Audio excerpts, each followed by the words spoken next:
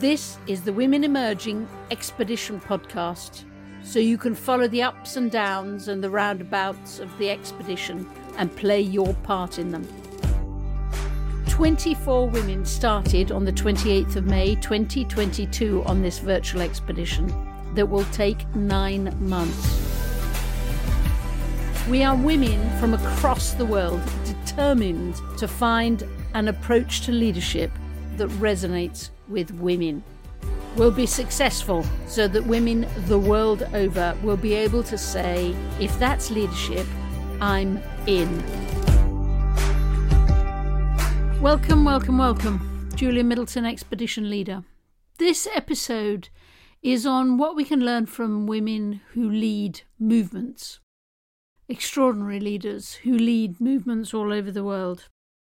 I'm going to interview two people. Firstly, Latanya, who runs the Global Fund for Women, but also she spent the last 2 months writing a book which comes out soon called Everyday Feminist, and it's about absolutely this, women who lead movements. And so I asked her what she'd learned about leadership from them.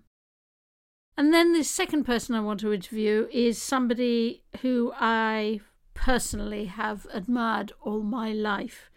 You know, sometimes people say to me, you know, who are the women that you admire the most? Helena's one of them. The other woman I always talk about is Jude Kelly, who you've met already. She was on podcast 12. So my two heroines have been interviewed for this podcast. But Helena isn't just an everyday feminist. She's an every single day feminist. She's a lawyer, and she's always been at the heart of every movement I've seen over the last 30, 40 years that I have admired so much. She just makes things happen. And whenever I've done my small piece to start or to move or to create movements, she's also always backed me and helped me and encouraged me and sort of shown the way. So it is a delight to interview Helena. I asked Helena to talk through her latest passion, step by step, so that we could learn each piece of leadership from her. But first, let's talk to Latanya, who can give us a sort of a bigger picture. And let's start with what sparks a woman to start a movement. And then I've got to ask her loads of questions that I've always wanted to ask all movement leaders. And then towards the end, we'll get to, you know, how do you finish, move on, end your involvement, close, evolve a movement. So maybe how you close it and how you restart it, I suppose. But anyhow, Latanya first on what leads a woman to start a movement. It usually is going to be some event, something that you can really put your finger on. And the leaders of these movements are usually going to talk about that event as the reason that they got into that movement. There's a lot of people who are just tired of the status quo, the circumstance, but it usually is this thing that pivots people into a circumstance where they need to rise, where they need to organize, they need to mobilize, because to not do so would not be who they are. And I, you know, I hope I. What does that mean? What does that mean? So if I am, you know, a person who have experienced a certain injustice, and that injustice just does not sit well with me. And that's why I said it's usually some incident that means that it's either now or never. I've got to stand up. I've been watching this, I've been living this, but I can't do it anymore. And usually leaders will talk about that point. When they get to that point, they may not even realize when it happened. Some will, you know, like we've had these circumstances, particularly in the US, of these incredible awful situations with police violence and or circumstances where women find themselves in particular, where they just cannot sit down any longer. They can't not say anything. And so this is where the leadership begins. when you first emerge, when the movements are emerging, the pace is always fast. The pace is urgent, I think is probably a better word than fast. Everything is urgent. There's usually some opportunity to change things, some opportunity to get in front of, whether if it's you're seeking legislation or you're seeking social change, social, thinking, you want to change people's minds. So there may be these media opportunities that have now opened up. I know when we talked to Tarana Burks over at Me Too, she talks about those moments, and we all know, when, and sometimes people thought about it as co-opting, the message of Me Too, but it was actually the moment, right? It was the urgent moment that allowed it to spark during that time. She had been working on this for way before any of these Hollywood greats had come and started to get involved. But it was that moment where it became urgent to take advantage of it, urgent to start using that message. And the leader that she is knew it and rode that wave, even when people didn't know her name, right? But that was the leadership, being able to capitalize on that moment and leverage it. How do women protect themselves from believing their own bullshit? You got to get people around you who call you. And you and I have both seen, both sides of that. You can surround yourself by a bunch of yes people, who are just so enamored with who you are and never tell you the truth. About where things are headed or what they're hearing, through other movement members. Or you can surround yourself with people who will do a little bit of both, right? So you need people who are definitely sort of going to tell you what's right. But you also need to have those people around you who are going to absolutely tell you what's wrong. I think sometimes, particularly with larger organizations that some of the feminists are running, it gets hard because you're not making every hire, right? And so, but you got to at least have around you in your immediate circle, people who will call you on your bullshit, because otherwise all of us, are there's a possibility of getting heads that are so big that we don't know what else to do, but what we think we should do. You also mentioned that the great movement leaders have a sort of intuitive instinct for who to bring into the tent. Yes, they have these instincts around who are the right people to have, which organizations are doing the good things, meeting people and saying, how can we engage? How can we partner? I think we align. I think our partnership could be more than just a conversation, that we can do things together. And I've seen so much of this over the years, Julia, that I'm convinced that it must be just some sort of DNA gene or something, because you see people who have it and then you see people who absolutely don't. And it's okay. But normally these people, they rise to where they are either within the movement or within their organizations because they have this instinct around who to bring into the circle. They're also not frightened of fighting, are they? None of these are that we're talking about, honestly.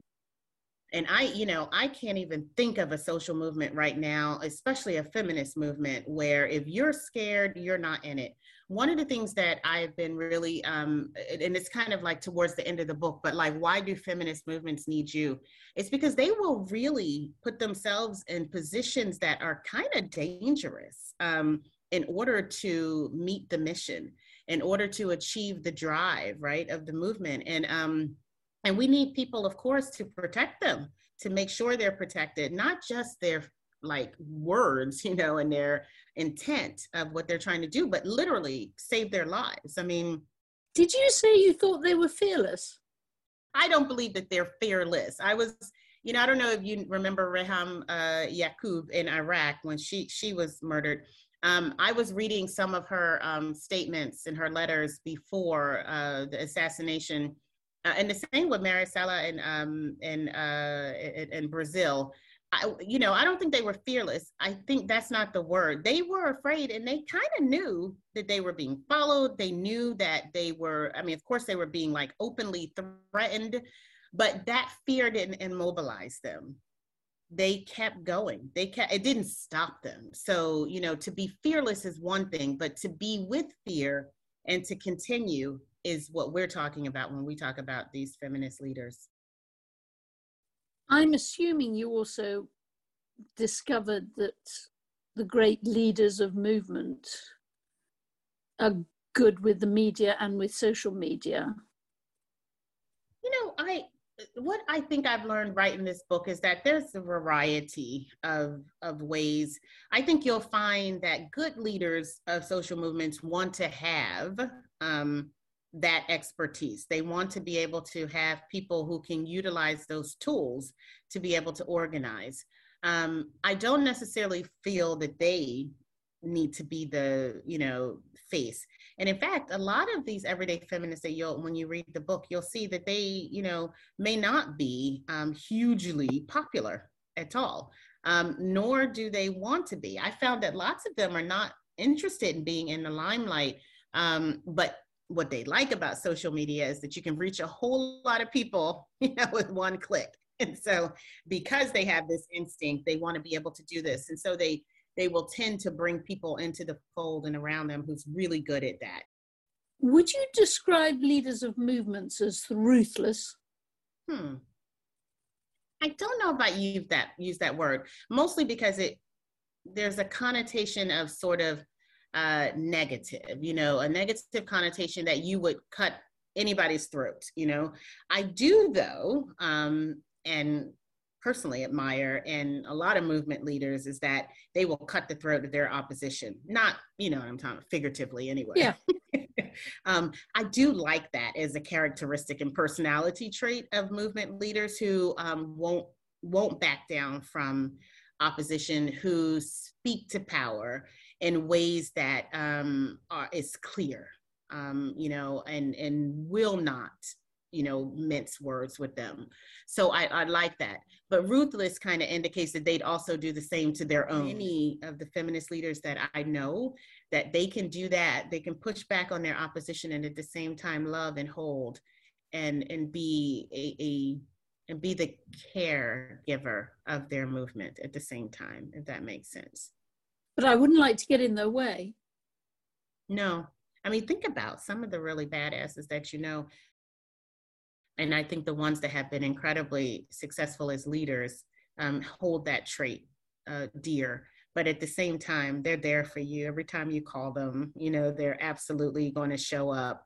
They your birthday, your wedding, your babies. They're always sort of as excited about that as they are about any of the movement work. So that's, for me, that's the distinction, the juxtaposition, right? Is that they're hard asses when they're talking to opposition, but they turn loving and soft when they're talking to their movement members. What's the relationship between a movement leader and anger? There's probably a certain level of anger that got you there. Let's be honest. A certain amount of just fuck youism, right? I'm gonna, no, that kind of energy, I see a lot. I am not going to do this anymore. I'm not going to take this anymore. I'm not listening to you anymore. Or God forbid if you cross them, and say you're going to do something or say you're on their side, I see them get very angry with people who just try to use them, co-opt their messages. And I think for a lot of, especially Black women leaders and movements, I think they go through so much. And I don't mean just, by folks who are the perpetuators of whatever kind of issue that they're fighting against, but also those that say that they're their partners and don't deliver on it. And so, so I think anger is justified and necessary in some of this work. So don't hide anger. Why? Lots of leaders call you a bitch anyway. Lots of leaders would say, if you express your anger, then you've lost it. I don't know. I feel like it's an emotion that can drive a lot of change, a lot of energy. And sometimes I think if you're not angry, then you're probably in the wrong game for when we're talking about transformational social change. If it doesn't make you angry, it probably won't make you do anything. What's the biggest mistake or blindness that you see in women who run movements? I have to go back to this issue around caring for themselves. The biggest mistake I see is that people who just keep going, and probably not just for themselves, but they're probably driving a whole group of other people until they can't function anymore. I've seen it time and time again where, not only do you as a feminist leader feel like you have to sacrifice yourself, but you also feel that everybody around you has to sacrifice themselves in order to get shit done.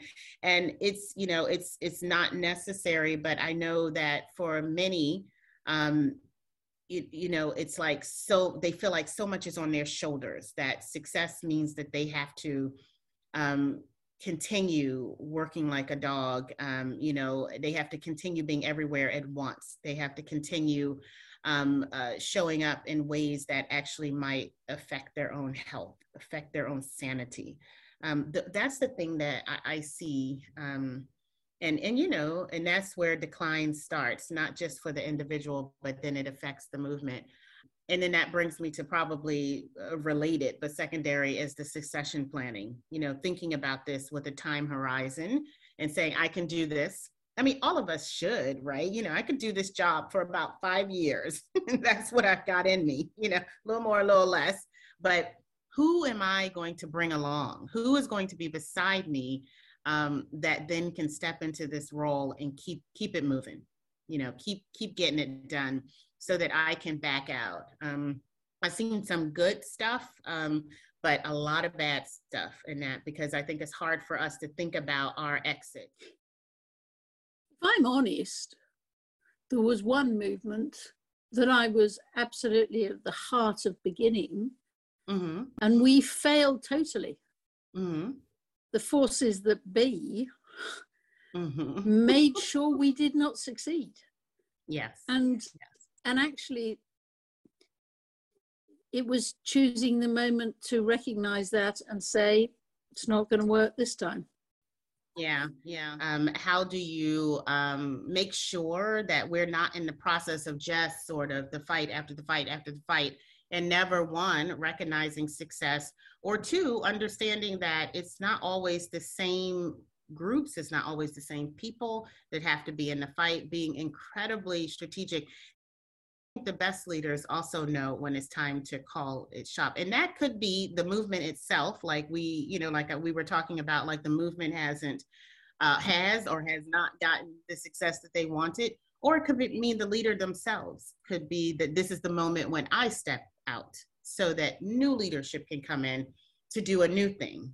So if the law was passed, as I was talking about, then maybe the movement for changing minds is somebody else. That's another leader, and I think leaders intuitively and, with self-reflection, also with considering the kind of care they need to take for themselves and their families, make some of those determinations. And we've seen that happen. Yes, but not often. I mean, I don't know if it's you, but I think I see lots of people who just keep on and on and on and won't hand over. And I think that's a shame, because usually what happens is, nobody can go on forever. There's burnout. I think we've seen in Latin America, and I talk a little bit about this in the book, where there's been like sort of the feminist movement itself, where people grew old in the movement and a lot of people felt shut out. Like younger people who wanted to lead, and it was time for them to lead, and they had new issues they wanted to address, felt like that they weren't able to sit at the table. What you see with some of the greater leaders is these shifts, so they may stay in the movement for the long game, but the leadership, the face, the agenda starts to shift to somebody else. And so I think having that kind of, astuteness is going to be important if a social movement is to really, really drive change. Thank you so much, Latanya, for everything that you said. The one that absolutely I think has caught in my head, perhaps the strongest, is our slight disagreement over the word ruthless.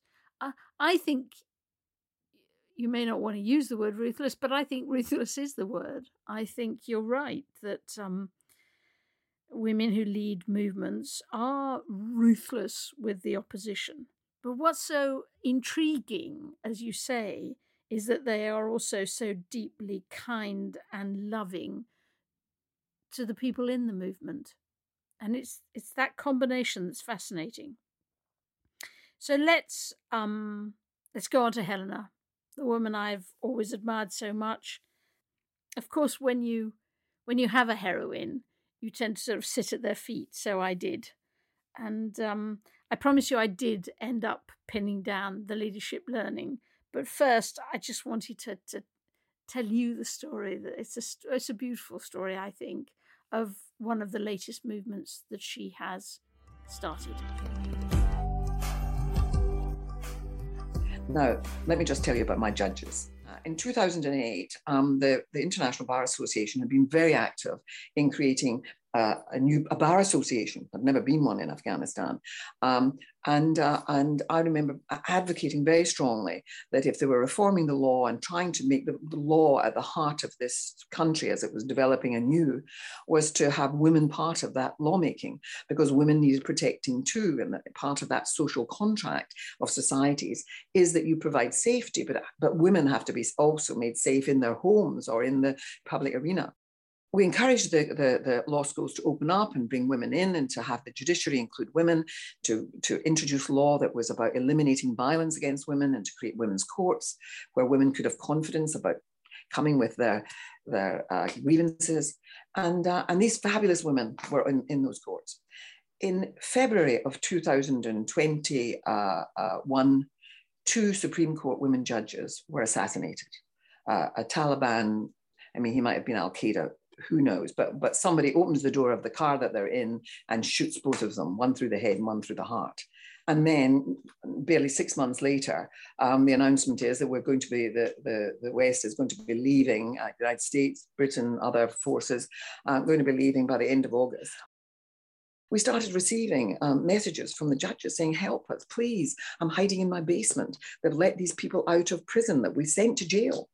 And it was heart-wrenching. And so I then started finding out about how we could get them out. I found out that American evangelical groups were getting Christians out. And so we contacted them to see if we could put some of our judges in the back of their planes. And they said, look, we haven't got room in the back of our planes, but this is the charter company we're using, and gave us the details and so on.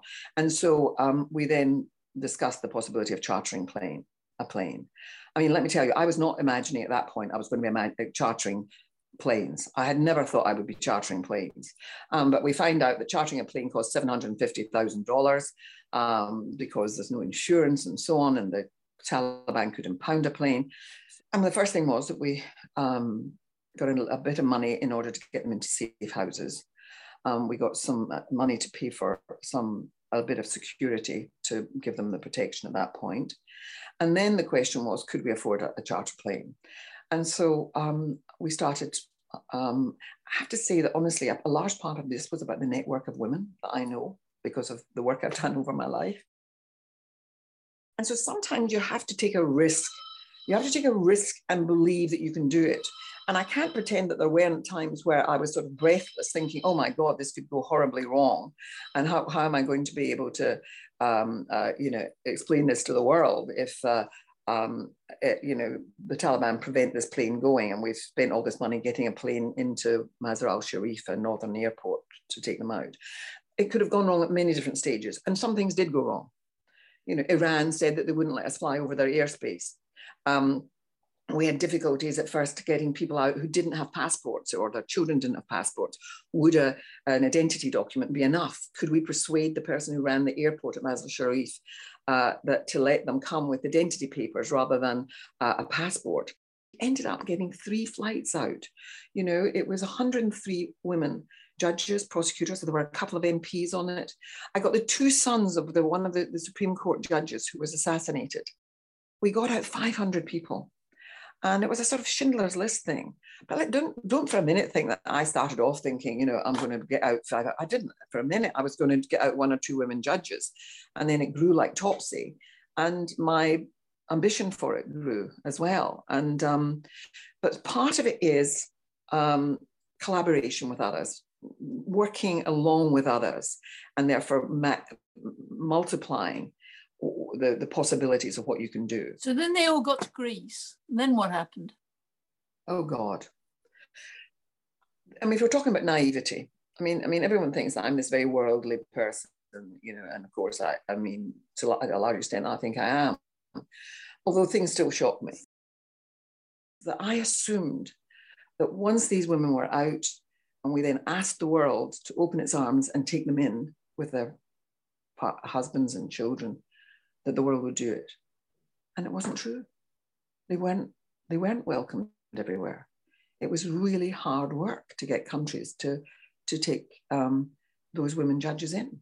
I mean, I'm afraid that of my cohort, only 6 of the women judges and prosecutors were given places in the United Kingdom. I have to say that Canada was the real, you know, offerer of sanctuary, and they've taken in most of those women and their families. But it was a shock to me that there was such a lack of welcome. Helena, while you've been talking, I've been writing down some of the things that I take from that story about leadership. Can I play some of them back to you? Yes, do. So one of them is the importance of naivety, the importance of being naive. Yes, I mean, maybe naive is too pejorative a word in the way that we've come to use it. I think that having a sort of innocent belief that somehow you will make it work, that things will come good. I mean, it is about hope in a way. It's about keeping a high level of hope. I mean, there was a moment I get a phone call to say that the cheap hotels, the out-of-season hotels that we had arranged for this second lot of evacuations had all been cancelled. And all these people, the flights were the following morning. And these people were all already up at staying in hiding places close to the airport from which they would be leaving. I have to tell you that, I mean, tears began to roll down my face. But Airbnb had sort of said that they would help refugees in a different context. Anyway, and so I said to one of my lawyers, see if you can get a number for somebody at the very top of Airbnb. And I mean, it was a ridiculous thing because I had so many people, and how, you know, Airbnb was not going to be exactly opening its arms to this vast number of Afghan refugees. But I just thought I would ask them.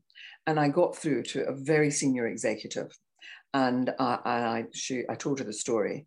And I have to tell you, I awakened her in the middle of the night because I had completely forgotten the time difference. She ended up saying, we can't find Airbnb places at this short notice, but we'll find hotels and we'll pay for a fortnight of them staying in hotels. So Airbnb came up with that.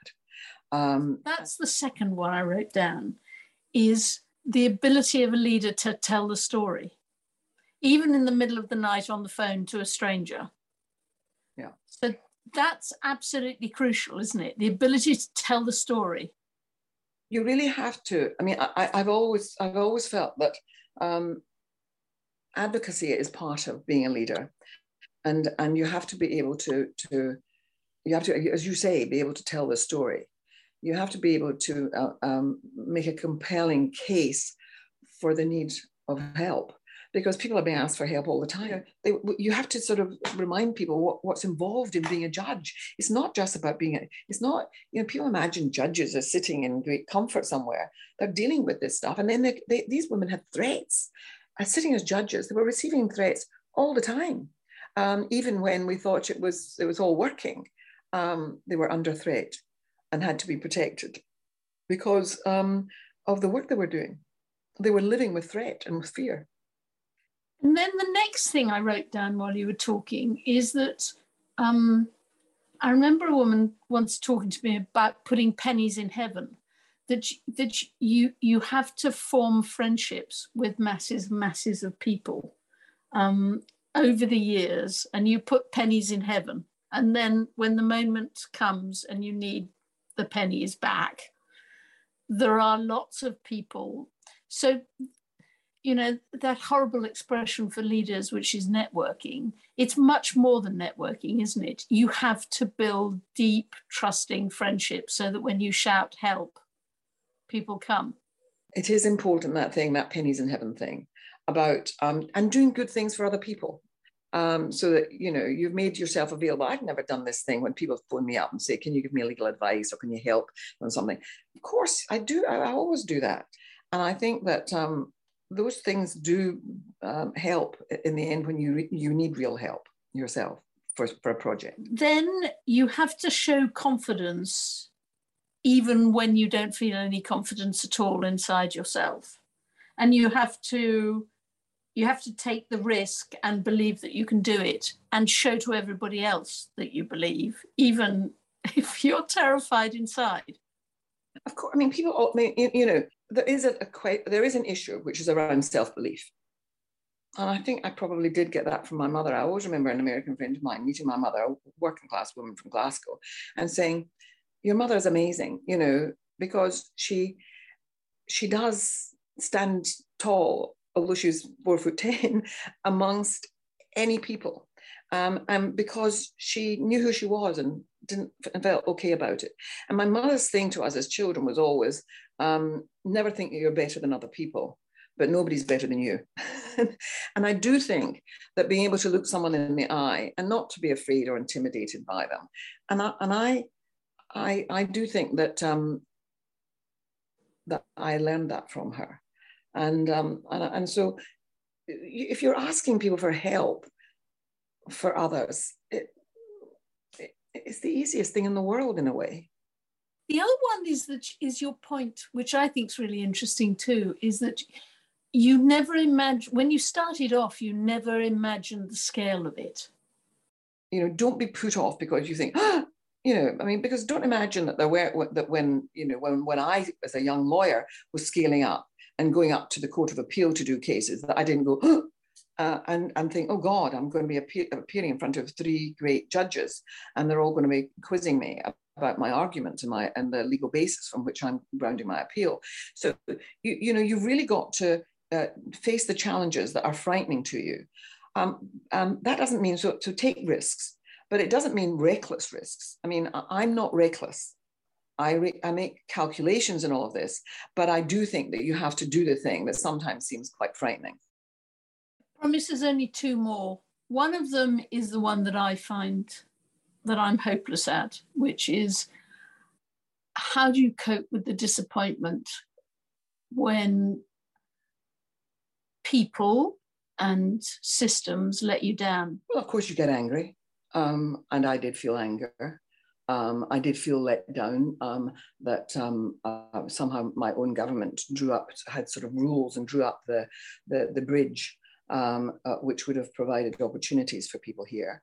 I used to shout when I was angry, and I still occasionally do, but I've learned to be much more sort of, if you like,